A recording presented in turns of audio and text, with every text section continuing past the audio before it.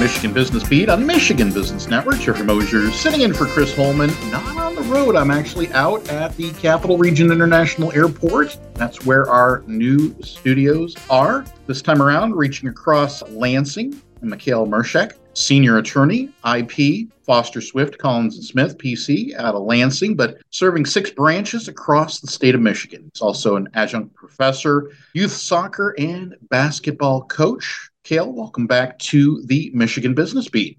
Thanks for having me, Jeff. Excellent. So, Mike, tell us about your career path that led up to joining Foster Swift. Well, there's a long story and a short story. I guess the shortest version would be that I moved to Connecticut back in 2000 after I graduated from Michigan State and went to law school out there at UConn, who just won another national championship. So maybe I was good luck since they've won almost every one of those since I was there, except for the 99 one, which I actually attended live. But I ended up working out there in aerospace for a little while, then joined a bigger firm, and then had an opportunity to move home to be close to family because I grew up out here in Michigan, locally in Lansing, went to Hazlitt Public Schools, and then Michigan State University. So when that happened, I joined a small firm here in Okemos. We got sold to a bigger firm that's a big Michigan firm, Butzel Long. Then the Intellectual Property Group, which you mentioned IP, that's what IP stands for. They left and went to Dickinson Wright, so I went over there. And at that time, I was working with my brother-in-law, and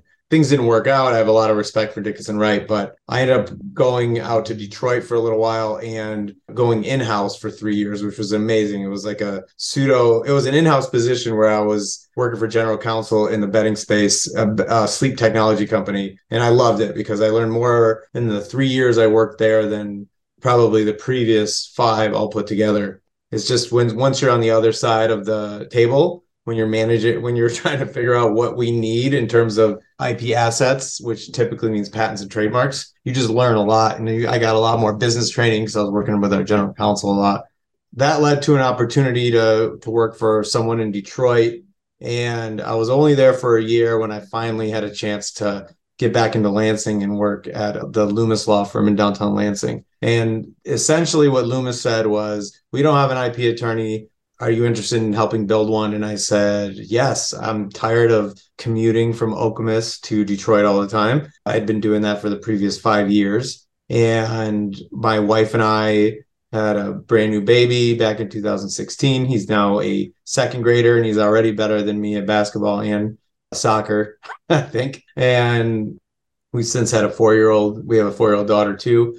So I was looking for a real opportunity to be officially based here in Lansing, and I jumped on it and had a great time at Loomis, and I have a lot of respect for those guys, and I'm very grateful for the opportunity they had. But I reached a point where I needed to grow, and Foster Swift offered that chance. They have multiple offices. They have a lot more lawyers. They have offices in Detroit and in Grand Rapids. So I had been essentially work flirting with Joel Farrar for a long time, and finally made the decision to jump over here and help manage and launch their patent and expand their IP practice at Foster Swift. And I couldn't be more excited to be here. I've been really happy to come on board. Tremendous. So given that background and path, tell us more about your focus and specialty now that you're with Foster Swift.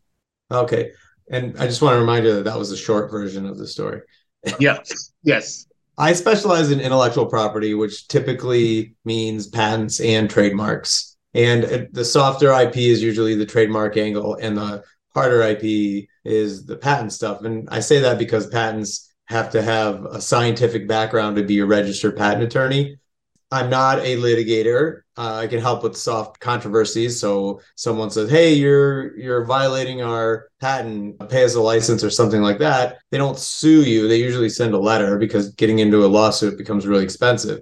So I can handle that kind of thing where we negotiate a deal, or we look at the claims and we try to figure out whether somebody's been wronged or not. And I like being part of those teams, but I specialize in patent and trademark acquisition. So take you guys, for example, if you wanted to pursue a trademark on the Michigan Business Network, I could help work with you on obtaining a trademark registration with the U.S. Patent and Trademark Office for that. If you guys invented a new widget or perhaps a new recording platform, I could help you pursue a patent and walk you through the steps of that. I also love teaching and interacting with people. So I teach at the Michigan State Law School. I used to teach at Cooley. They kind of dropped their IP program. So it's yet to be determined whether that'll come back. But I love teaching and being part of MSU's IP team and teaching trademark law and IP practice. And so everything I do is related to acquisition. So it's helping businesses protect their assets as best they can. And when I say assets, they're intangible assets, which includes essentially their trademarks and any kind of innovation that's going on there.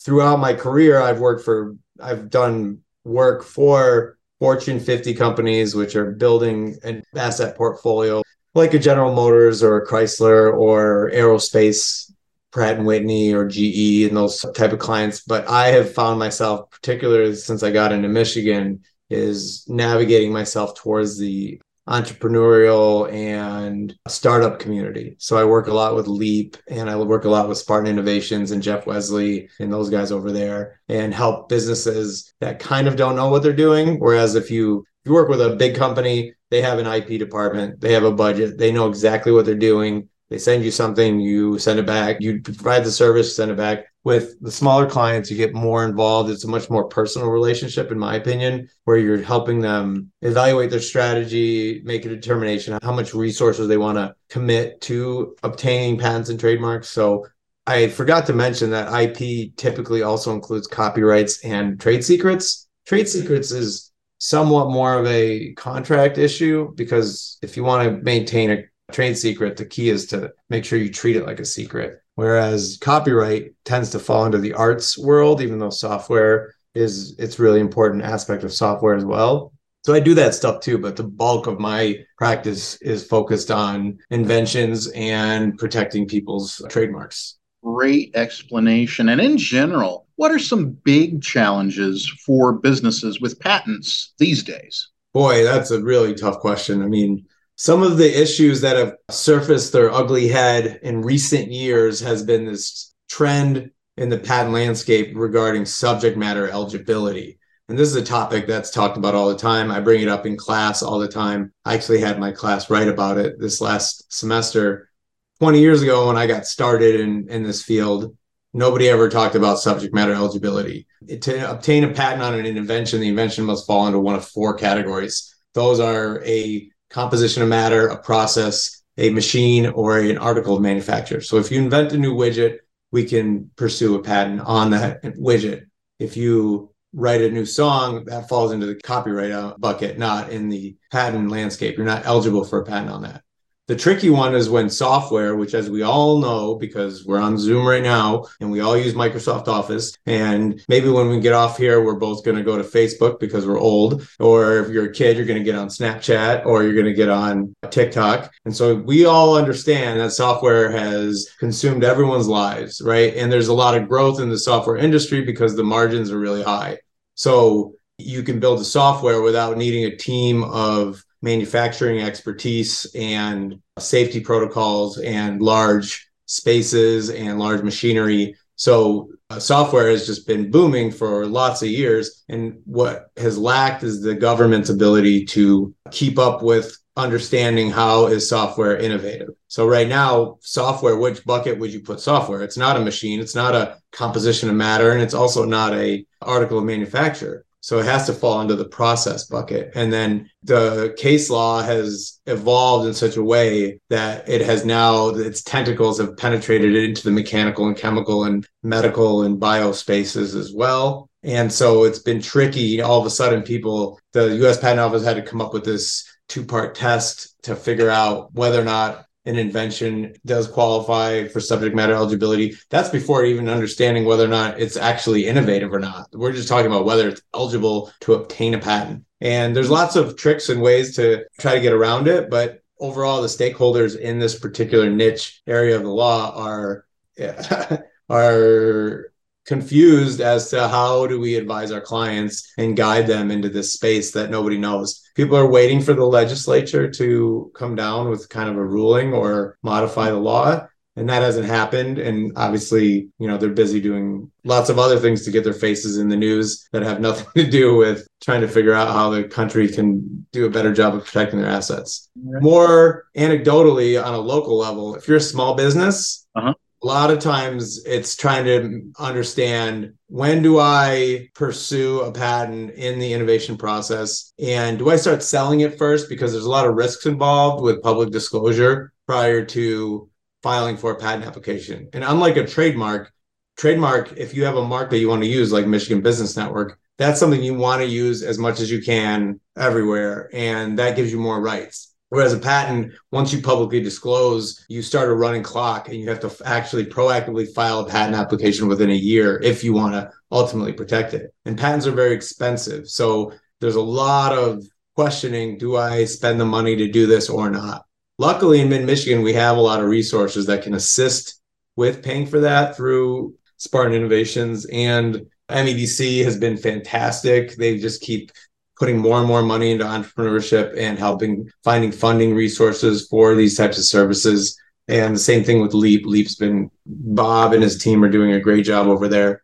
So, it's hard. Patents are hard. They take a long time and they're really expensive. So a lot of times small businesses have to make a determination as to what they need to do to build it. And Jeff, as you know, because you're sitting in one office instead of a house, resources are always an issue. If resources are not an issue, like IBM, like GE, they spend tons of money on patents because they're like, well, let's just protect everything. But when resources are an issue, it's, should I spend this on getting a patent, or should I spend it on a new printer or a new marketing plan, right? A new advertising budget or a new software that's going to help my business run. And there's a lot of risks with that, both directions. So excellent. Well, briefly, being with Foster Swift and all their branches across Michigan, will this be leading to a lot of travel for you again, or the clients be traveling in to see you, or will you be living on, like we talked about, Zoom? Yeah, well, I always love to travel. I love to visit clients and meet with them face to face. Having said that, Zoom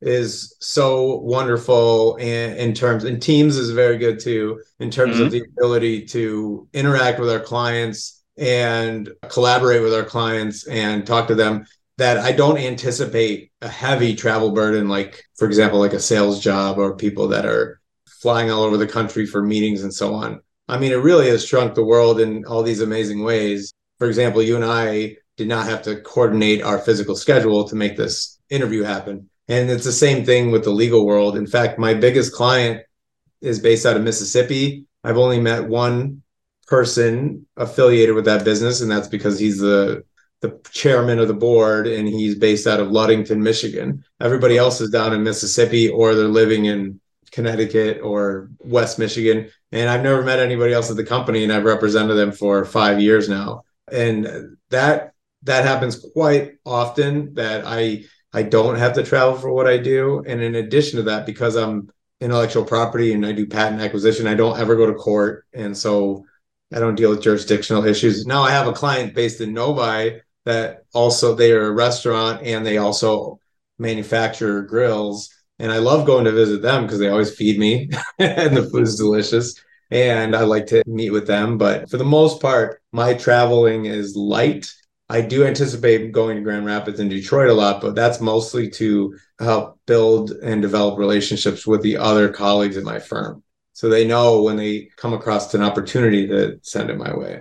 Excellent. Well, you shared a little bit about being that professor. As we wrap up the interview, talk a little bit about that coach's role in your life. Oh, well, that's just my passion so I'm a really extroverted, outgoing person. I've been teaching since I was in college at Michigan State when I taught calculus to Calc 2 students. So I continued that passion when I was in law school, teaching street law to high school civics programs. And then when I met my wife, she already had a 2-year-old and a 4-year-old, and I came into their life. And at one point, my 4-year-old I think she was in second or third grade.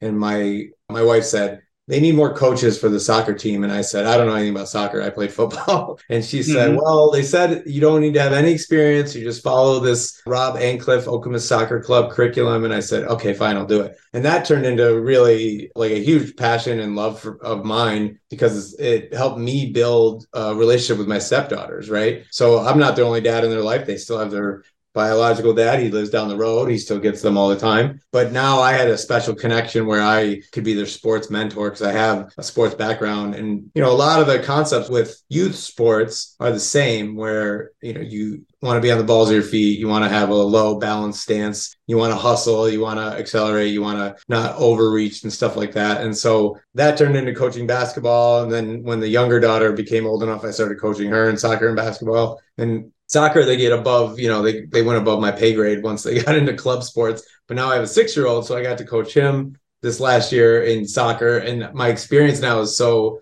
I have so many years now of coaching youth sports. Like I get all this like great, positive feedback from all the parents. It gives me all the feels, and the kids love me and I love the kids. And I try to do right by them. I try to focus on player development and staying positive and constantly trying to get, my goal always is I want each kid to leave the experience saying team sports is fun. I want to keep playing. And it's not about trying to it's not about winning at all at that age. I always get upset when I hear people complaining about the participation trophy thing in the world, because I promise you, by the time they get to high school, they're going to know whether they're good enough to win a trophy or not. And the kids that are really good are going to keep challenging themselves and playing up. And the kids that aren't are going to find something else that they're interested in. So I think at the youth level, and if you talk to Mike Devlin over at Meridian Township, who does a fantastic job, if you guys haven't interviewed him, he's great. He runs his youth programs and he's so great with the kids, and it's so much fun and it's so rewarding. I just really love every aspect of it. And thankfully, I was blessed with this 6-year-old who just wants to play everything. Now he's in baseball. And when he started baseball, my wife insisted, I'll sign him up, but you cannot coach. I said, okay, I don't know anything about baseball, so I won't do that. But well, Mike, thank you so much for spending some time with the Michigan Business Beat today. Oh, yeah. Thank you so much for having me. And I look forward to hearing all your other wonderful interviews and all the different businesses and the growth in mid-Michigan. Excellent. And we'll have you back later in the summer with Chris Holman to catch up on some issues that might come up in your specialty. So once again, speaking with Mikhail Murshak, senior attorney, IP, that's intellectual property, Foster Swift, Collins & Smith PC out of Lansing, but serving multiple branches across the state of Michigan, and is also the licensed patent attorney, extensive experience in a wide range of intellectual property matters. We'll be back with more Michigan Business Beat on Michigan Business Network.